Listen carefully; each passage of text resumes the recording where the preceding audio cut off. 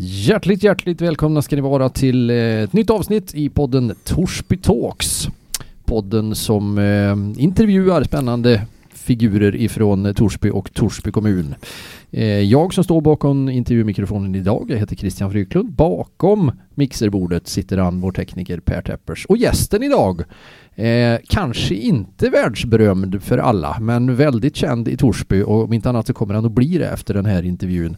Jag säger hjärtligt välkommen hit till ingen mindre än Lars Wikström. Tackar allra ödmjukast. Ja, hur känns det att vara här? Ja, vi fick ju till slut. Det är lite barnkalas och lite andra grejer som kommer emellan dem. Ja. Nu står jag här och nu får vi göra det bästa av det här. Ja, precis.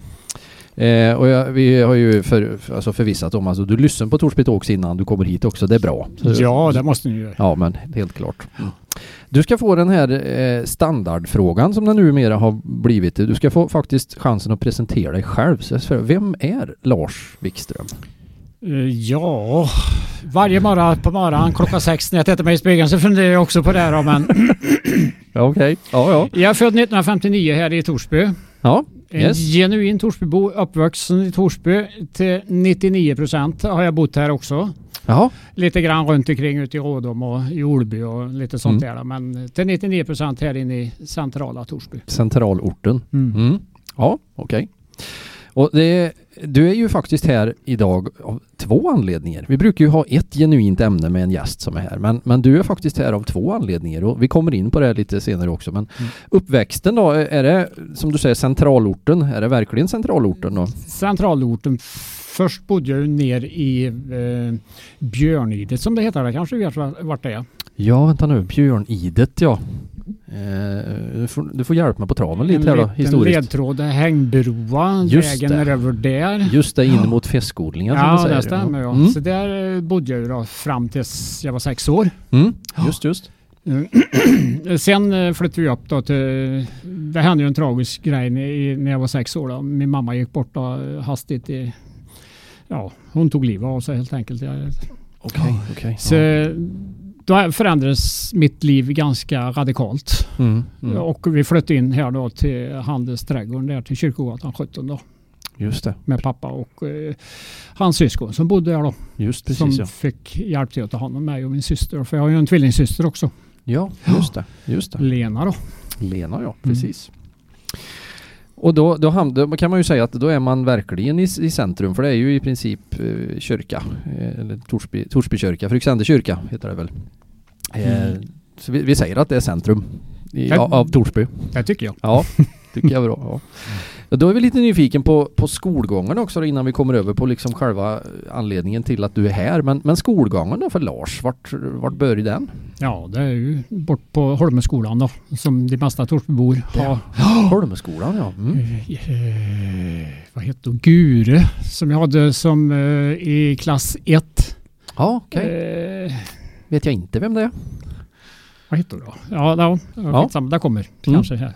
Astrid i Gure heter jag. Ja, hade jag han i klass 1. Sen gick vi klass 2 vid brandstation här. Jaha du. Där hade vi någon, jag vet inte om det var trångt även redan då bort på Holmeskolan som det var idag också när jag byggt ut där då. Ja. Och sedan klass 3 i Vasserud. Så där ja. Därav matten då, som inte är 100% då. Det är en klassiker som alla har gått i Vasserudskolan. Ja. Okej. Så det var liksom globetrotter i skolan redan 2, 3. Ja, vi flyttade runt lite grann så det. Ja, absolut. Ja. Var du en stjärna i skolan? Det var jag väl inte. Idrott var ju väldigt kul då. Ja. Det andra tycker jag var mer, det var väl någonting som skulle göras. Lite tidsfördriv så. Ja. Men jag fanns ju där i alla fall och Ja. Så det var... Nej, skolgången tycker jag var positiv och det var kul liksom. Och, mycket kompisar framförallt då, som en träff och... Och då är det ju 1 till 6 var det, jag tänkt Holmeskolan då, men som du sa Vasserud och lite andra så här. Och vart det då Frykenskolan sen då också? Sen vart det Frykenskolan, absolut. Det var ju 7 till 9 då. Mopedåldern kommer vi snart in här då. Det vart ju moped före 15 års ålder. Det var motorcyklar också före där och jag var ju tyckte motor var ju kul då. Go-kart och sådana grejer och körde på Fryken på vintrar och sånt då. Ja. Okej. Mm.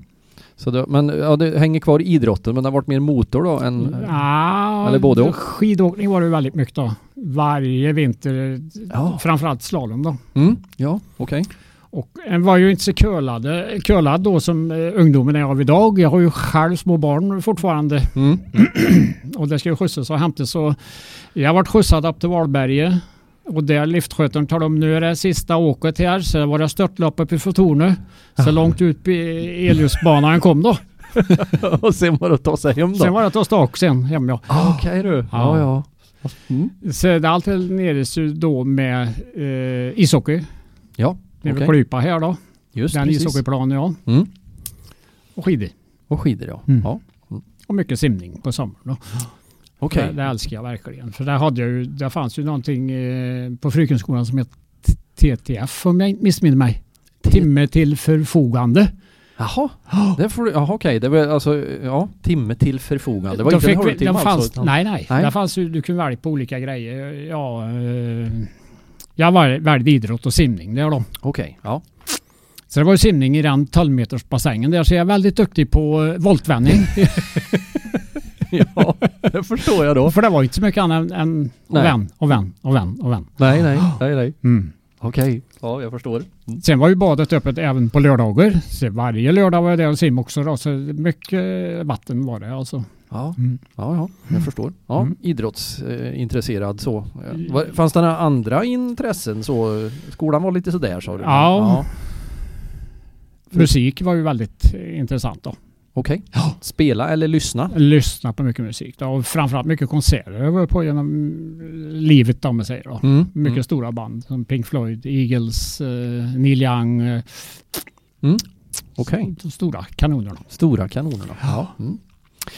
Ja, du Lars, nu har vi fått en liten bild om vem du är och alltså, vad heter det? Bildligt så kan man också titta i podden naturligtvis på vårt Instagram som heter Torsby Talks, så ser man vem du är också naturligtvis. Men du är ju här av två anledningar eller två orsaker eller vad vi nu ska kalla det för. Dels var vi inne på det lite grann, handelsträdgård kan vi börja med egentligen. Men du är också här av egenskapen runt kyrkan eller kyrkogården kan vi säga.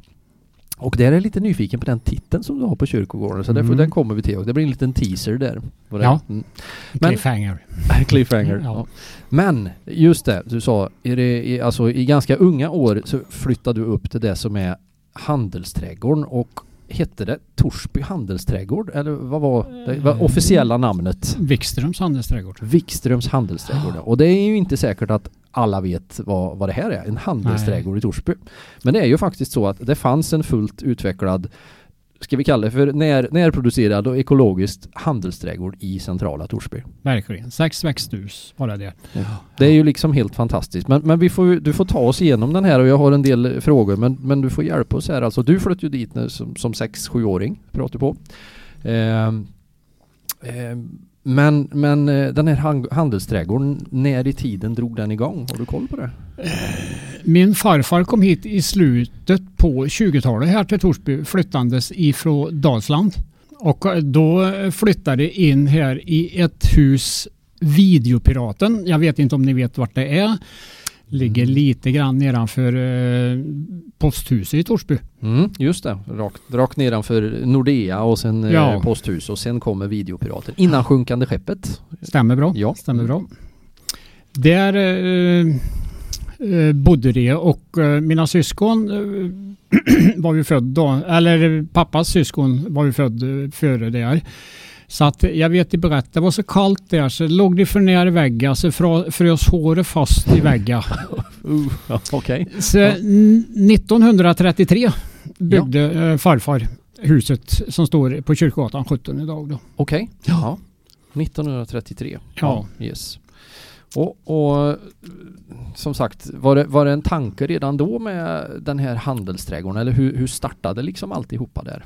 Ja, det var ju en tanke för han var ju utbildad då, trädgårdsmästare och okej. Ja. Vad hette farfar? Erik Johan Wikström hette han. Erik Johan Wikström. Ja. Okej. Så på den vägen är det byggdes då 4 växthus först då. Okej. Av gamla kyrkfönster så kyrkan är ju mig varmt om hjärtat som sagt var. Det har följt mig hela livet. Ja, det förstår jag då. Ja. Så han drar upp ett hus där och sen så fyra växthus då. 4 växthus i glashus då. Sen i början på 70-talet så kom det 2 plasthus till också nedanför då, mot bageriet där då.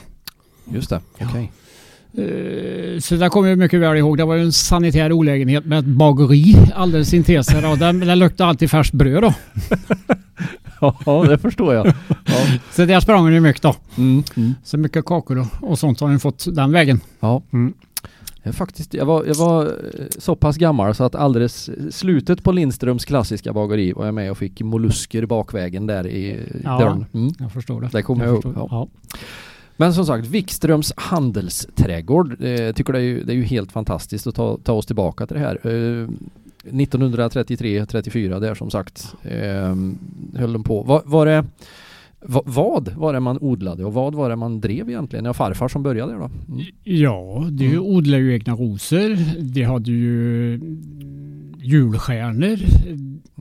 På hösten grävde ju ner tulpanlök som togs fram till jul.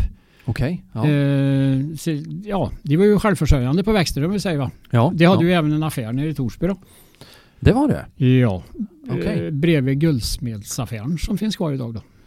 Ja, i Nordea-huset om vi säger så, gamla Värmlandsbanken då.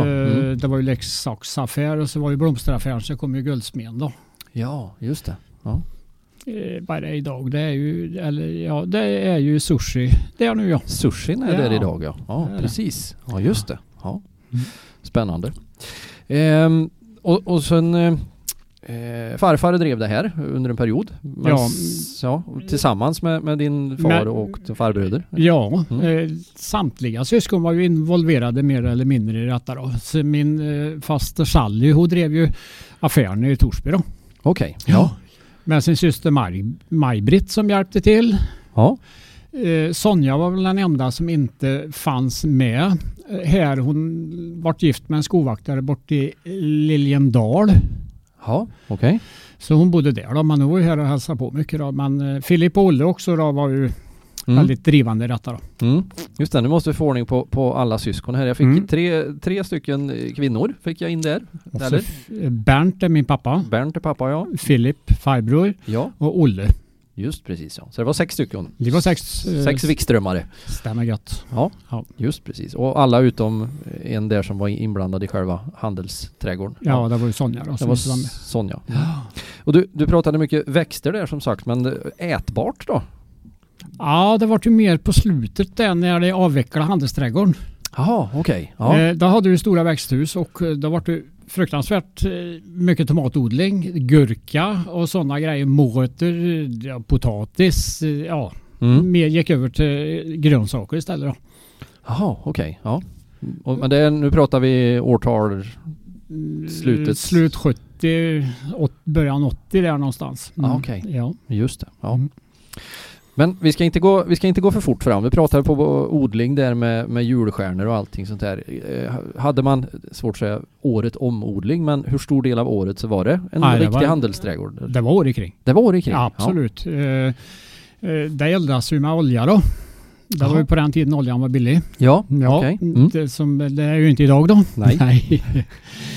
Så att det var ju insatt en värmeluftpanna i de plasthusen som var för oljepriset började ju stiga då när det, i samband med att sätta upp detta då, så att det skulle ha en effektivare uppvärmning på detta då. Okej. Ja. Så jag har ju väldigt minnen till, jag tyckte den här oljebilen var hem titt som tätt och tanka olja. Ja. För det gick ju åt en del då. Ja, det förstår jag. Ja. Och då var det alltså full vinter, men då hade man odling? Full vinter, ja, det hade odling. Ja. Var det 20-22 grader inne i växthusen här kanske. Så där du. Ja. Vem var det egentligen, om man nu säger så här, vem sålde man det här till? Var det när, ska vi säga, nej, det butiker här eller var det exportering om man säger så? Nej, ingen export utan det var helt egen butik då. Helt egen butik, bara för Torsbys behov så att säga då. Ja, det kan jag säga. Absolut ingenting som gick ut ikring, nej. Och jag förmodar att det ändå var lönsamt eftersom det höll på i väldigt, väldigt många år. Ja, men de sa ju till mig, nej, bryr aldrig om det där. Sats inte på detta. Det finns ingen lönsamhet i detta framåt. Och framförallt ingen ledighet. Nej, det var väl det som, jag menar, man kan ju inte åka därifrån en vecka på semester. Det funkar ju liksom inte. Där finns det ju inga blommor kvar när du kommer. Nej. Det vet du själv hur det är om du inte vattnar blommorna. Ja, precis. Ja. Det finns plastalternativ, tänkte jag säga. Men så finns det. Ja, men de är kanske inte lika trevligt naturligtvis. Ja. Men du bor ju idag i det klassiska huset. Jag tänkte tillbaka då. Hur många var det som bodde i Wikströmshuset? För det bodde ju det syskonen då. Pappa hade en lägenhet på andra sidan gatan där i hyreshuset då, i Kyrkogatan 22 då. Okej. Annars bodde allihopa där i det huset. Okej. Ja, det blev fem syskon och farfar. Ja, eller det gjorde jag. Bodde också. Ädla heter ju farmor då. Ja. Ädla. Ja. Ett ädelt namn. Ja, det är ganska vackert. Ja, det är ovanligt framförallt. Ja. Vad har du för minnen? Och jag förmodar att det här har format dig också lite grann med tanke på det jobb du har idag. Men hur ser du tillbaka på den här handelsträdgården och hur det var och hur det såg ut? Kan du ta oss med lite grann? För det är nog väldigt många som kanske drar sig till minnes tillbaka nu. Ja, som sagt, jag ser ju bara med positivt. Jag kan få känslan i näsan hur det luktar in i växthusen. Bara jag tänker på liksom, så jag var, ja. Och den känslan, det var ju lite tropiskt kan jag nästan säga, att komma in i växthusen där det kanske var 15-20 grader kallt på utsidan. Va? Och det växte för fullt in i, så det var lite speciellt då. Ja, det förstår jag. Ja. Fanns det några favoritväxter eller var det någonting som man gjorde sig verkligen känd för i handelsträdgården? Ja, det fanns en krysantemum som det var enda i Sverige som de odlade. En spindelkrysantemum hette han. Blomman var 15 centimeter kanske stor. Jaha. Det var det ensamma i Sverige odlade den då, så det var lite speciellt då. Ja, okej. Ja. Och jag har aldrig sett den före och inte sett den efter heller. Nej, på bild bara. Men inte i verkligheten då. Ja, i verkligheten. Enda gången jag sett den i verkligheten är ju på handelsträdgården då. Okej. Jaha. Så jag vet inte om någon som odlar den. Jag har inte tänkt så mycket på det där. Nu tar jag upp ett här nu. Ja. Och krävde kanske viss natur eller vad man nu säger, eller viss miljö. Ja, det gjorde säkert alltså. Ja. Det tror jag. Absolut. Och det är ju samma med julstjärnor till exempel som ska ha ljus när det är mörkt. Det ska vara belyst och sådana grejer. Och det ska klippas och saften nere med gifter. Jag vet Filip, farbrorn då, han hade ju utslag långt upp till armbågarna för att det var så starkt då. Okej. Mycket gifter användes det ju på den tiden då. Sen när jag flyttade dit så jag körde ju kärr på kärr upp till återvinningen då. För att slänga. Okej. För det fanns ju DDT och det var ju allting liksom. Och jag vet, det sätter ju in sådana rökpatroner som det kallas då, mot vita flygare och lite andra ohyror som kunde bli då. Och jag läste detta när jag körde iväg detta. Jag fick ju inte gå in där på 24 timmar. Detta startade sent på kvällen. På morgonen var det ju det. Vid 6-10 in. Jaha du, okej. Lite bekämpningsmedlen där, ja. Det hade ju, jag vet, Filip hade ju lungemfysem, det var ju det han gick bort i då, så det tror jag är orsakat på grund av detta, mycket. Mot bättre vetande som sagt. Men det var ju så på den tiden, de visste ju inte hur farligt det var egentligen då. Nej, precis. Nej. Farbröderna och även din pappa där, hade de olika specialiteter tänker jag inom det här handelsträdgårdsyrket? Nej, de gjorde väl det mest. De gjorde egen jord bland annat. De hade ju kompost som de tog tillvara på. Så det var ju tidigt ekotänkat där då. Okej. Ja. Så att jag funderar mycket på det här nere på Kyrkogården. Där har vi också stora komposter, men det blir ju som sagt var ogräs i. Ja. Så det ånga all jorden. Jaha. Ja. De hade 200 liters fat. De drog in en slang med ånga i under så körde x antal minuter, en halvtimme någonting så för att få upp värmen till att döda alla ogräsfrön i då. Jaha, okej. Ja. Och då så det var självförsörjande på jord. Så där. Spännande. Ja.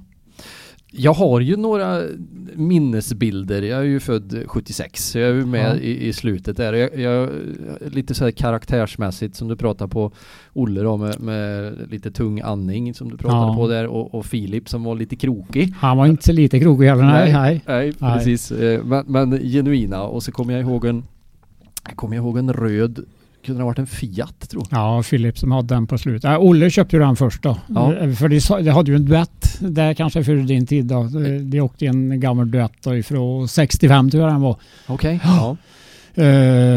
Men det var väl i samband med handelsträdgården avvecklades så hade ju ingen användning för den då. Så Olle köpte sig en Fiat då, för han var ju stor och duktig skytt.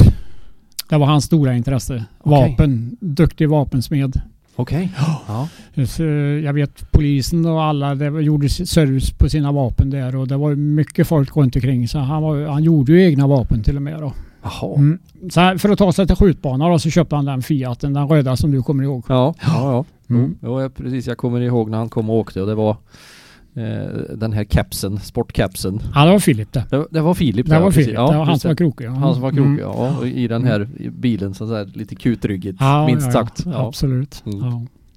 Ja, en härlig tid, men vad var det som gjorde, tänkte jag säga, att du sa man gick över lite grann mot grönsaker och den här biten? Ja, det var ingen ekonomi då. Det började bli gamla också då, så att det var väl två orsaker, skulle jag tänka mig. En kombination där, ålder och lönsamhet. Det fanns inte lönsamhet dit, helt enkelt. Nej.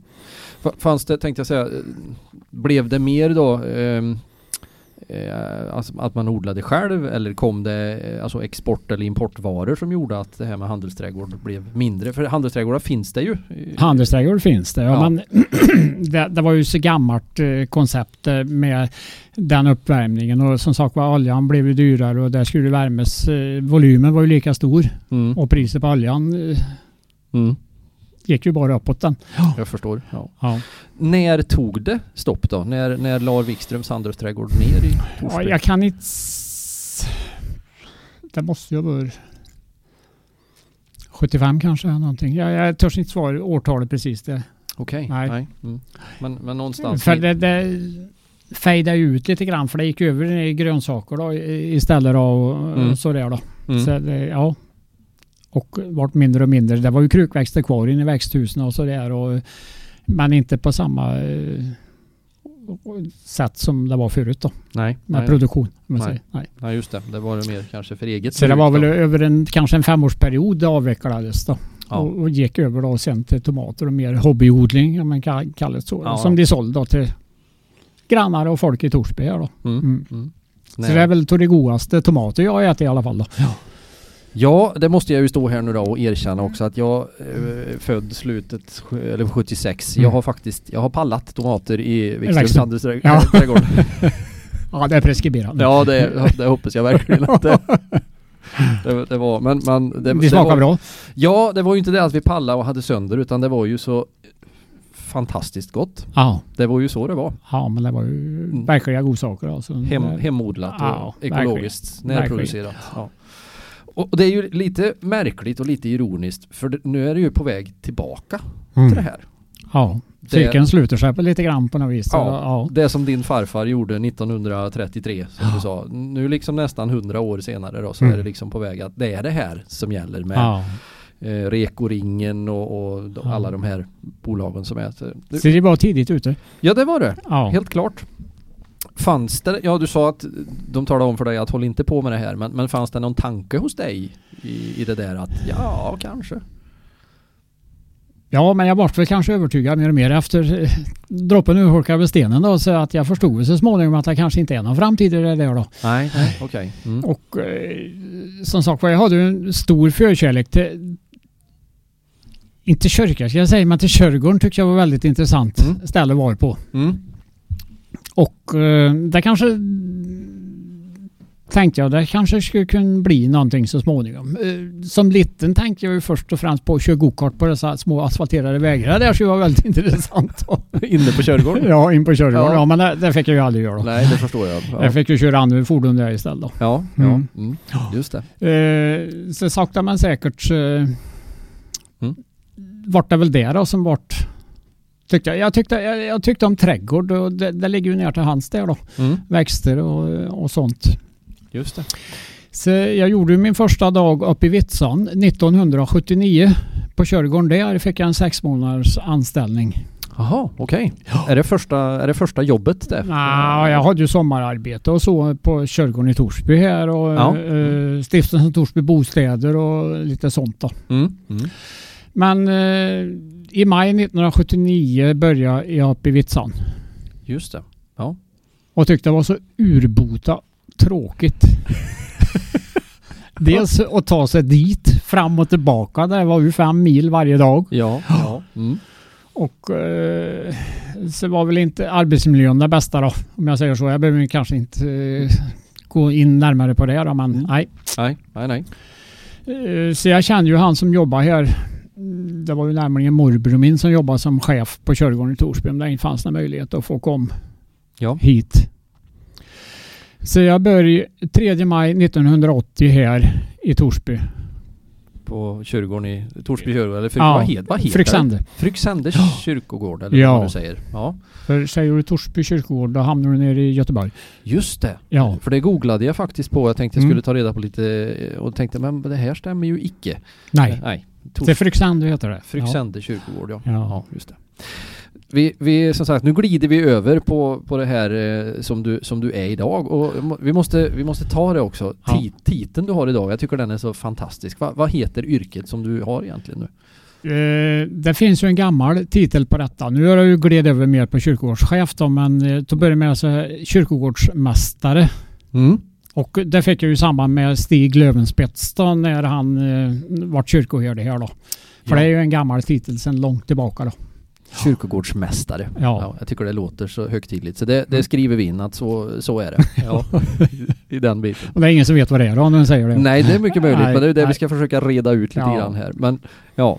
Men det innefattar, alltså Fryksände är ju inte bara Torsby då, om jag förstår det så. Utan det är flera kyrkogårdar. Vi är ju 4 stycken då i ett pastorat då. Östmark, Vitsan och Lekvattnet som hör till då. Ja, just det.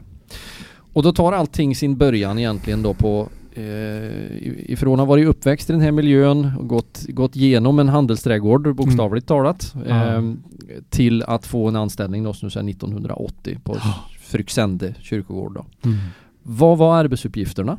Första arbetsdagen, det var väl kanske att ta i efter ska komma ihåg, men första tiden då? Ja. Nej, men det var ju på kyrkogården förekommande arbeten. Det var ju bara att slänga sig in i som det var liksom. Det var skyffla grusvägar och kratta och klippa gräs och allt sånt då. Och blomplantering i juni och mycket har ju varit rationaliserat nu då till det bättre då. Så det var ju mycket tungt arbete. Ja. Jag vet ju häckklippningen då, det var ju de hade bilbatteri och drog efter sig på de elektriska häcksaxar. Det tyckte jag var häftigt då. Jaha. Ja. För att gått med en sån handsax förut och klippt då. Ja, okej, just det. Så nu var det ett 12 volts på en släpkärra. Ja. Det var också batteripack. Ja, det var det. Ett tidigt batteripack. Ja. Men det är ju inte så svårt att tänka sig hur det här intresset kom då för trädgården och sånt här. Men jag funderar lite på hur stor var kyrkogården 1980 när du kom dit? Söder om kapellet. Det först var ju gravsatt där då. Det var i mitten på 70-talet det var gravsatt där då. Okej, Siris kapell. Ja, söder om det kvarter 12 där som det heter 12 och 13. Okej. Så det första var ju gravsatta där då. Okay. Nu är vi ju snart nere vid fästkodlingar, vad tänkte jag säga. Det blir ju mer och mer, och vi kommer lite grann till det med den här biten, men jag är ju också nyfiken på det här med då drivkraften, för det är ju jag får lov att säga väldigt, väldigt vacker kyrkogård. Som alla de här som du nämnde, de här 4 är ju väldigt vackra, och jag vet att det finns en avundsjuka ifrån andra besökare från olika delar av Sverige som säger att Fryksände har väldigt vackra kyrkogårdar. Och det måste ju vara en drivkraft, och du ligger väl bakom med tanke på att du har ju upplärd. Det tror jag i alla fall. Ja. Jag är ju anställd för att se filmerna, absolut, men så är det ju. Och hur jag tänker då, som sagt, du började 1980 och så gått den hårda skolan hela vägen. Den här. Men just drivkraften, vad är det man brinner för just i det här? För det är ju Jag skulle påstå ett oändligt arbete. Det är väl som du säger, lite grann att det ska vara vackert och feedbacken den får till det man träffar ut på kyrkogården. Och de säger att det är fint och blommor är fin och häckar är välklippt och häcklist är välrensad och allting så det är väl det som har varit drivkraften. För är det misskött så får du ganska omgående ett telefonsamtal. Det behöver du aldrig vara orolig för. Nej, det förstår jag. Nej. Så det kommer, för kyrkogården ligger folk väldigt tajt liksom, de anhöriga som har gått bort. Så de är väldigt noga med det faktiskt. Ja, med all rätt. Ja, det tycker jag. Ja, absolut. Och hur sköter man en sån här trädgård? För den är ju gigantisk. Med blommor och med allting sånt där. Hur ser en arbetsdag ut? Eller hur ser en planeringsdag ut för Lars Wikström på kyrkogården? Ja, jag har ju lite svårt att sova på nätterna. Så jag finns ju på jobbet 6:30 i alla fall då. Gör jag ner på kyrkogården. Jag vet inte en enda dag att jag får sova mig någon gång. Det gör jag det imorgon förmodligen. Ja, så kan det ju bli. Ja. Så vi pratar lite grann på morgonen och går igenom. Oftast gör vi det fredagar, går igenom kommande vecka då. Skriver upp med begravningar och allting sånt som är och så att jag är medveten om det, varför vi ska gräva och allting sånt. Jag tar ut gravplatser vart i graven där ska grävas. Det är ju jätteviktigt. Ja. Så de vet då. Just. Jag sätter ut, nu är det ju mycket urnor. Förut när jag började på 80-talet var det i stort sett bara jordbegravningar. Ja. Nu ligger vi på 55% kremationer då. Okay. I Torsby här då. Ja.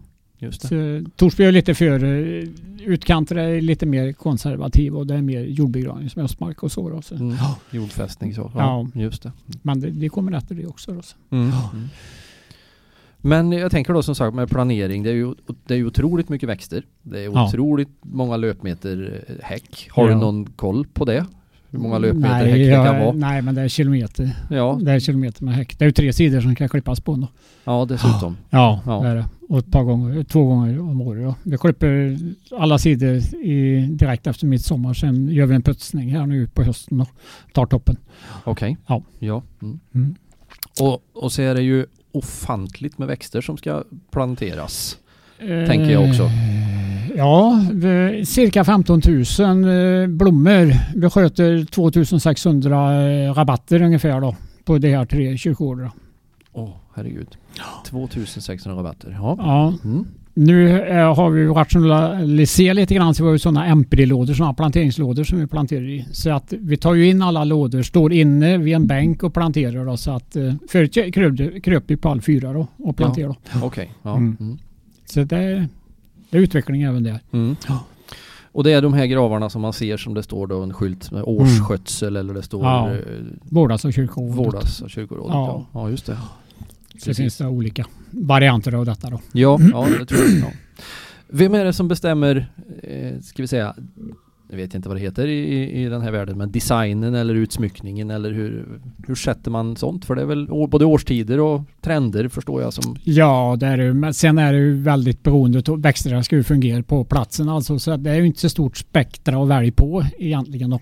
Okej. Säger du stort spektra? För mig är det gigantiskt. Men, ja. Men en blir ju erfaren under årens gång och misslyckandena som man gör va? Ja. Så är det ju alltså. En vet vad man ska hålla sig till ungefär. Ja. Vad är det för blommor som fungerar? Och är det olika på olika kyrkogårdar också? Jag tänker Fryxänder och lekvatten. Nej, vi samkör alltihopa. Ni samkör? Ja, det gör vi. Och minimeras nu då till ett fåtal sorter. Annars kunde vi olika kvartersvis plantera olika blommor. Men det blir för mycket jobb helt enkelt. Okej. Ja. Sen är det någon skolungdom då som kanske och kör med gräsklippen på... vad ska vi ta? Knölbegonian går åt pipan där då, så kanske vi inte har den färgen kvar i lager då, för vi måste ju ha ett lager också på blommor. Ja. Och då kommer Kalle Karlsson och säger nu är det fel färg på blomma där och Okej. Så är det. Ja, de har koll. Ja, superkoll. Verkligen. Ja. Men det, så 15 000 blommor ungefär som ni varje år eller varje säsong eller hur säger man? Varje säsong ja. Och detta börjar med upphandling här nu under hösten här då. Ja. Så i november vi har ett möte med kyrkogårdsutskottet i december där vi tar beslut på det. Det ska ju på offert och det ska ju räknas på då. Jag skickar till minst 3 olika handelsträdgårdar då, som får räkna på det. Ja. Har du någon favoritväxtblomma som om du får välja och peka att den här ska vi ha? Ja, men inte på kyrkogården, utan den vackraste blomman jag vet är Fregat med gay. Jaha, okej. Okay. Och då förmodar jag att den finns i Wikströmhuset, eller? Det finns han inte. Nej. Han finns i naturen. Jaha, ja, okej. Okay. Ja, den tycker jag är den finaste. Du, se på den någon gång. Ja. Jag ska ta med och visa dig hur han ser ut. Hemskt gärna. Ja. Vi har tänkt oss på årstider. Som det är ju väldigt fint både på våren och på sommaren och på hösten. Och så kommer ju vintern. Och det är ju alltså ett lika stort jobb. Alltså egentligen, fast det kanske inte vi tänker på. Men hur ter sig de olika årstiderna för kyrkogårdsmästaren? Vintersäsongen är ju mycket service på maskiner och sånt som ska gås igenom. Det ska ju fungera på våren då. Sen oljor ska bytas, knivar slipas och det gås igenom allting då. Så att det är tipptopp när vår och sommaren börjar då. Sen är det gravgrävning och det gör det ju inte hur som helst om det är 1 meter tjäle i marken. Nej, det är klart. Nej. Så då måste man ha bra framförhållning för tidning av gravplatser och sånt då. Ja. Och då är det väldigt viktigt att det blir tina på rätt ställe. Ja, det är klart. Ja. Så inte du kommer på att du tin på 1 meter fel eller någonting i gravar för nej. Det är inte att flytta bara hur som helst. Nej, det förstår jag. Nej. En riktig kärlvinter, vad lång tid tar det att tina upp marken för att 4 dygn brukar vi tina ungefär om det är riktigt med kärle då. 4 dygn. Och då brukar vi tina 2 dygn först, sen gräver vi ur den tinaren så vi får ner mer riktad värme då. Okej. Och det är 4,5 kilowatt då på de tintrågorna då. Okej. Styck då. Just det. Ja. Så då är Fortum glad. Där får du sälj ström. Det tror jag säkert att det går åt lite grann. Ja. Jag tänker på kyrkogårdsutsmyckningen också. Vi kan hålla oss kvar lite vid den där. För sommaren är det ju blommor. Ja. Men sen höst och vinter då blir det mer utsmyckning i en annan form då? Det beställs ju separat av mig där då. Okej. Ja, där ringer det om du vill ha göng till allhelgona, vinterkranser, ja. Men det sköter ni också liksom? Absolut, ja. Och det kan vara mycket. Det kan vara buketter till födelsedagar och sånt. Gravljus som ska tändas till allhelgona. Det är ju många 100 ljus vi tänder till allhelgona då. Ja. Precis. Och det är ju en väldigt vacker syn när man kommer på kvällen på alla helgona på framförallt av Fryksände som jag har varit på och har förfäder som ligger på. Nej, det är vackert. Jag tror inte det är sant nästan när den kommer. Nej. Och så ligger det när man kommer uppifrån och går sen ser framförallt den nya delen på kyrkogården. Ja, precis. Det är som ett eldhav allt. Ja. Men det ska tas reda på sen också när de har bränts ut, förstår jag? Absolut. Ja. Mitt annat så plockar jag fåglar igen, de ljusen då. Det ligger lite här och där. Talgen, ja precis. Eller stearinen. Ja. Du har lärt sig, det tar ju med sig, flyger upp med den, släpper ner asfalten så att plasten spräcker. Jaha. Ja, för att komma åt stearin, ja. Se där, ja. Ja, de är inte osmarta. Nej, verkligen inte. Nej.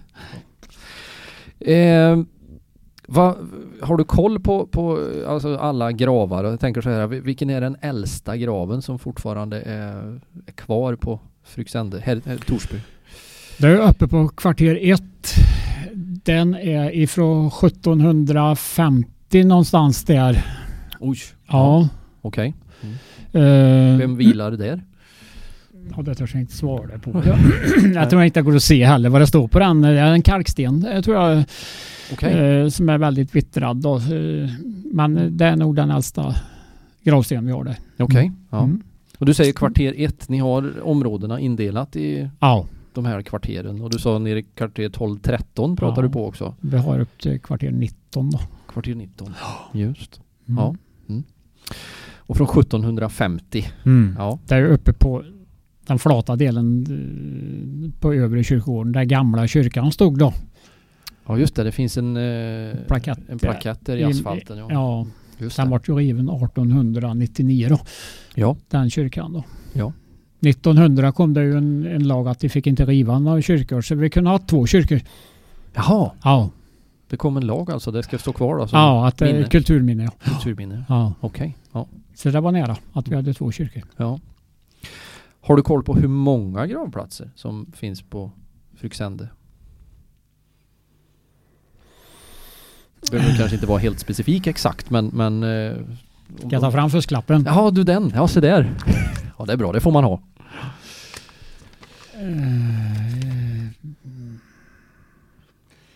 7 500 gravplatser Fryksände. 7500 gravplatser. Ja. Det är många som är allmänna gravplatser. Allmänningen som det heter på kvarter 9 norr om den gamla fontänen. Ja, okej. Den stora fontänen på nedre. Ja. Förr så kunde du köpa en gravplats. Så var det. Ja. Du köpte en familjegrav. Där hamnade ju familjen då. Okay. Mm.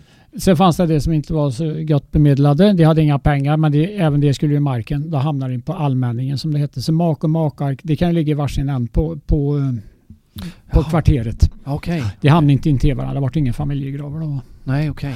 Nej. Mm. Så där är det mycket gravplatser.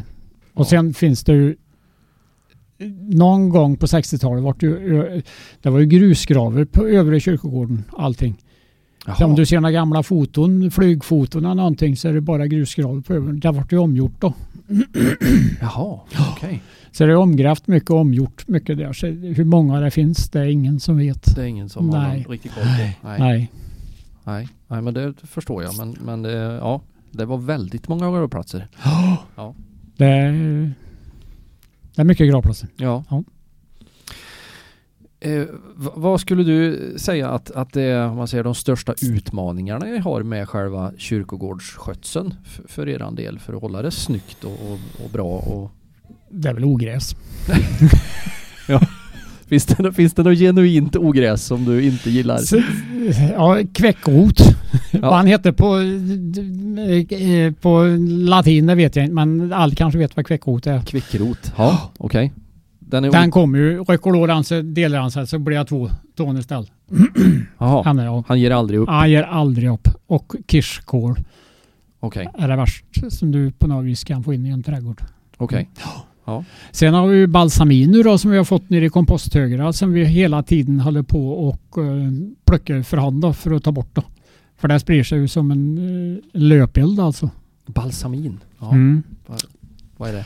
För tragiskt, jag har aldrig hört. Ja, tar du in när han har blom så blir en frökapsel, så exploderar han, så bara slänger han iväg fröna överallt. Okej. Skogssällskapet var ju en gjord avverkning i Karlsbergsskogen här nu under tidig vår. Ja. Så skogsmaskin som har gått in har ju fått med sig frö på hjulen. Så jag var ända ner till Karlsberg och plockade så balsaminer som har kommit upp då. Ja. Så det är ju ett hemskt ogräs. Den tar liksom över? Ja, det är som lupiner ungefär. Aha, okej. Ja. Det tar över allt. Ja. Så det vill man heller inte ha i trädgården då. Nej, det förstår jag. Och med tanke på antalet gravplatser du pratar på där, så vill man kanske inte ha in ogräs där. Nej. Vi provade ju ett år med och det var ju, jag var inte chef då, var Per Sundqvist, en kille från Stockholm, som var att vi skulle ta egen kompostjord och köra ut i, det var ju före när vi hade planteringslådorna då. Och ha i rabatterna för jordförbättring då. Okej. Vi har aldrig rensat så mycket ogräs någon gång. Nej. Men det var ju grönt och fint i alla fall då. Ja. Nej, men jag får ju plikta med det i flera år sedan då. Ja. Tyvärr. Ja. Så, återigen det med att ånga jorden, om vi kan få, men det är ju sådana volymer så jag vet ju inte hur den ska kunna lösa det riktigt. Nej, det är klart. Nej. Så men den jorden är underbart att göra gräsmattor med och sånt, perfekt. Du behöver inte ha gräsfrön nästan. Nej. Det blir grönt ändå. Nej, det är klart. Ja. Ogräs, det förstår jag en rätt så stor utmaning, men någonting i övrigt som ni sliter med, tänkte jag säga, eller som är tufft just med storleken på trädgård och allting det här som är.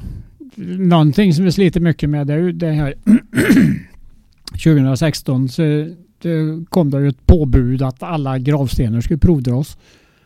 Ja, för det hände ju en olycka nere i Bollebygd. Ett barn som var ihjälklämd av en gravsten. Just det. Ja. Så vart 5:e år så drar vi alla gravsten då. Det är ju klart 35 kilos belastning fram och bak. Okej, för vickningar? Ja, så inte någon ska kunna få sten på sig då. Dels för arbetsmiljö och för besökande då. Okej. Ja. Så det är ju, och det är ju gravplatsinnehavaren som ska bekosta detta själv då i så fall. Det är ju han, gravplatsen är upplåten på dem då, så det är ju deras ansvar då. Så om det ska göras åtgärder? Ja. Så då testar ni. Gör ni alla samtidigt eller gör ni det liksom successivt? Eller? Nej, vi gör vart 5:e år, då drar vi samtliga då. Ja. Så det blir mycket telefonsamtal efteråt om jag säger så. Ja, det förstår jag. Sen lägger vi ner sten då som inte är, om det anses som farligt, och så lägger vi ner dem då. För det har man ju sett att det ligger några och så står det en skylt. Att det är nedlagd säkerhetsrisk. Ja, just det. Man ser också lite andra skyltar som står på kyrkogården, och då står det att man ska kontakta kyrkogårdsmästaren eller kyrkorådet eller någonting sånt där. Och då förmodar jag att då finns det inga anhöriga kvar runt. Nej, det är ju någonting. Ett ständigt detektivarbete. Ja. Att man letar folk hela tiden alltså. Så är det. Och det är alltså, kan en grav bli för gammal helt enkelt i ett sånt läge då, eller hur fungerar det? Nej, det kan, så länge det finns en gravrättsinnehavare så kan aldrig graven bli för gammal, utan gravrätten förlängs med 25 års intervall hela tiden då. Okay. Så länge det finns någon att ha gravrätten emot. Ja. Men det är ju, när det inte finns det, då kommer den gröna skylten ut. Ja, okej. Okay. Och många väljer ju och i samband med stendömning att lämna tillbaka gravplatser. De vet ju inte vem det är som ligger i graven då. De har aldrig sett dem eller någonting sånt där. Så det är många som väljer att lämna tillbaka då. Okej, ja. Och då återgår det till kyrkan igen då för en... Ja, och då plockar vi bort det om inte stenen är bedömd som värdefull eller mycket värdefull. För vi har gjort en steninventering på alla gravstenar. Okej. Om det finns en intressant titel, en intressant utformning på sten och sånt, då kan han bedöms utifrån olika kriterier där då. Ja, just det. Och lämnas han då tillbaka och han är mycket värdefull, ja, då hamnar han i Fryksände pastorats omsorg, och då får vi kasta på dubbning och sånt på en istället. Jaha, okej. Ja. För då ska han ju finnas kvar på gravplatsen. Ja, då ska den ändå skötas om. Då blir det internt. Ja, det blir det. Skattepengar som det kostar. Som gör den, Ja, så är det. Ja. Ska vi säga, kanske lite märklig fråga så sett, men utveckling och trender, det finns sannolikt det också inom det här yrket och hanteringen, som du sa att Torsby är lite grann i framkant, har gått ifrån jordfästning till urner i den här biten. Vad är det mer, om man säger, från det traditionella som händer på kyrkogården? Det som är nu, det är ju askgravlundar då. Okej. Ja. Det är ju, hur ska vi förklara det? Det är mitt emellan urngravplats där det finns, du sätter upp en sten, där finns plats för 9 urner och minneslund. Okej. Du har plats för mak och makar. Församlingen upplåter med en sten. Du har ingen skötselalternativ eller skötselkrav på dig. Okay. Men stenen finns det med namn på då, så du har en plats att gå till. Just det. Vilket jag tror är viktigt för folk att det finns. Minneslunden är, jag vet inte hur många har satt ner där i år, men det är ett fåtal som sätts ner i minneslunden idag då. Okej, utan den här nya det är askgravlunder. Ja. Då har du en plats att gå till och du vet vart mamma och pappa finns. Minneslunden är ju ett anonymt begravningsskick då. Där gräver vi ner askan i det anhöriga, vet ju inte vart det finns då. Nej, okej. Nej. Alltså, ser du någon anledning till att man inte vill göra jordfästningsdelen då, eller varför går det däråt som du ser? Jag vet inte. Många kan tycka att det är jobbigt att gå ner eller gå ut på kyrkogården. Där kan jag ju se att det är mer och mer avslut inne i kyrkan och kapellet. De vill inte gå ut till graven, och det är smärtsamt att se när de sänker kistan. Det är många som tycker. Ja. Känslomässigt den biten. Ja. Men jag personligen tror jag att det är viktigt att få, det är en viktig del i sorgeprocessen och se och få ett riktigt avslut. Ja, just det. Ja. Det tror jag. Ja, det tror jag. Och man tänker sig också då för själva det geografiska ytan, som sagt, med utveckling och så här med mark, tänker jag på kyrkogården. Du sa själv nu att ni växer ju och kyrkogården utvecklas. Det kanske låter märkligt när man säger det, men det är ju fler som ska vila sista vilan. I samband med den här stendragningen vi fått tillbaka ofantligt med gravplatser. Okej. Ja, så vi är väl försedda med gravmark även söderut i Karlsbergsskogen har vi sett till att köpa oss mark så att vi har det. Så om det skulle bli att vi är i behov av det. Det finns kartor och allting, eller ritningar på hur det ska se ut och allting så. Så det, ja, just det. Ja. Markprov har tagit och allting så det. Jag pratade om tidigare också, som jag glömde faktiskt att fråga det här med, du sa vart man ska gräva på kyrkogården. Det finns alltså detaljerat exakt vart det ligger i de olika gravytorna, om man nu ska Absolut. säga så. Det är ju datoriserat allting nu. Allt ligger på digitala gravkartor. Och sen förs även ett manuellt gravkort som skrivs av mig vid varje gravsättning då. Okay. Med djup och läge i graven och allting sånt som finns nere på kyrkogården då. Ja, just det. Ja. Och det är klart att det är viktigt så att allting går rätt till. Ja. Det är det. Absolut. Det ska dokumenteras allting. Ja. Nu är vi i slutet av sommaren. Vi spelar in den här podden idag. Det är slutet på augusti. Vad försiggår på kyrkogården så här års? För tillfället håller vi på att köra bark på alla rensade häckar som vi har gjort nu då. Okej. Så det är ett antal kubik med bark som ska skattas ut nu då. För att det ska bli lättare att rensa. Ja. Ogräs sitter ju inte så hårt i barken då. Nej. Just precis. Så det pågår nu. Så vi håller på även och sätter upp ett nytt sandförråd. Ja. På baksidan av granhäcken där som vi ska ha med värme i då. Ja. Det finns några bänger där på baksidan som är lätt att komma åt då. Vi har haft det förut i förvaltningsbyggnadens norra del då, men det är in med maskiner och lyfter och det börjar bort på väggar lite grann där, så vi måste göra något radikalt. Innan huset rör nu. Ja, fördel. Ja. Hur många medarbetare har du med dig ut på det här? Vi pratar på bark här nu som sagt. Det är ju hur många kilometer som helst som ska täckas. På kyrkogården allihopa, vi är 16 stycken under säsong då. Vinterhalvåret är 6 stycken då med mig och Lars då, med vice kyrkogårdschefen då. Sen kommer det skolungdom. Vi är 3 tjejer, 2 killar i Torsby här då, i 2 veckors perioder, 5 perioder då. Okej. På sommaren. Sen har vi en i Östmark skolungdom med samma period, 5 perioder där, och i Vitsan också då. Ja, okej. Lekvattnet är obemannat och där åker vi ifrån Torsby upp då. Och sorterar och klipper gräs där och häck och sånt då. Ja, just det, gräsklippning, det nämnde vi aldrig på skötsel, för det är ju också ganska många kvadratmeter. Ja, men där har vi ju robotar runt kyrkan nu då som sköter gräsklippningen. Det mesta faktiskt. Just det, runt kyrkans gräsmattor, För det är ju 2 olika konton, församlingsdelen och kyrkogårdsdelen. Okej, det är det också, Så det ska ju delas på. Så allt som kyrkogården gör utanför murarna interndebiteras då.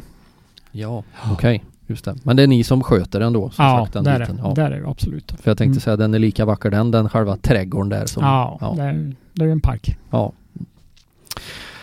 Fantastiskt, Lars, att få höra den här storyn, och vi brukar alltid ställa den här. Är det någonting som vi vanliga lekmän inte tänker på när vi går på den här kyrkogården som du alltid liksom är medveten om? Tänker på att det kan vara växter eller saker och ting som händer eller någonting sånt där med träd eller vad det nu är för någonting. När du går in på kyrkogården, vad är det du ser som inte vi tänker på? Det vet jag inte. Det ser vi att återkomma i så fall.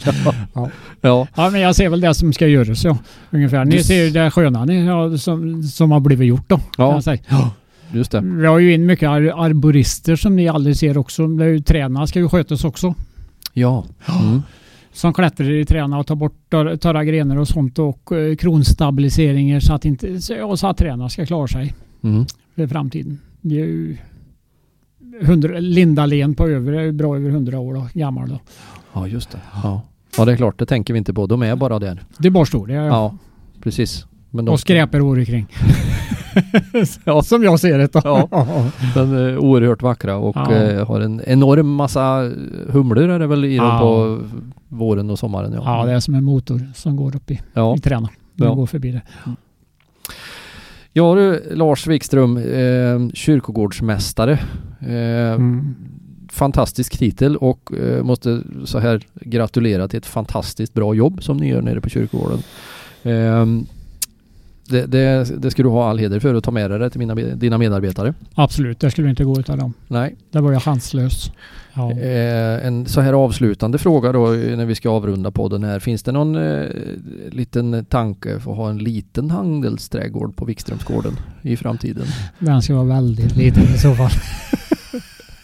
jag gjorde i ordning runt 1000 med dränering och så tog bort alla rabatter och allting. Ja, nu har jag i krukor. Idag det blåste ju ganska rejält här på eftermiddagen. Ja. Jag har ju en änglatrupet som är 1,5 meter hög och den sprang jag jagat i trädgården då, den krukar. Och så, ja, det är jämt lagom för min del. Okej, så det blir ingen mer handelsträdgård där? Nej, jag tror inte det. Nej. Man vet ju aldrig i framtiden. Den kanske behöver vara självförsörjande så småningom på frukt och grönt och potatis och morötter och allting. Så, ja. Ja. Ja, vi får se. Jag håller med till 6 pallkragor för tillfället. Ja, okej. Ja. En avslutande fråga. Om man vill komma i kontakt med dig, om man vill ha tips och tricks och råd runt det här. Hur kommer man i kontakt med kyrkogårdsmästaren? Man kan mejla mig, man kan ringa mig. Vill du ha ett telefonnummer? Nej, det var kanske inte nödvändigt. Men ring mig och finns hemsidor kanske? Ja, där finns ju fryksände.pastorat då. Ja, okej. Det är vi tillgängliga. Och vi har pratat på digitala gravkartor förut som vi har och det finns ju någonting som heter graven.se som man kan gå in och söka gravsatta på då, i hela Sverige. Jag vet inte hur många det är som är anslutna nu då. Men det är ganska bra. Det är på upparbetning. Förut de hade en annan sida där du även fick en kartbild på vart på kyrkogården det var. Så långt har inte den här kommit igen då, men det är på gång. Det är på gång, okej. Ja. Men då är det där man tar kontakt med Lars Wikström. Ja. Stort tack för att vi fick höra en story både om handelsträdgården och om Fryksände kyrkogård och de kringliggande. Ett fantastiskt jobb som ni gör som sagt. Stort tack Lars för att du gästade podden här i Torsby Talks. Tack för att jag fick komma. Det var kul.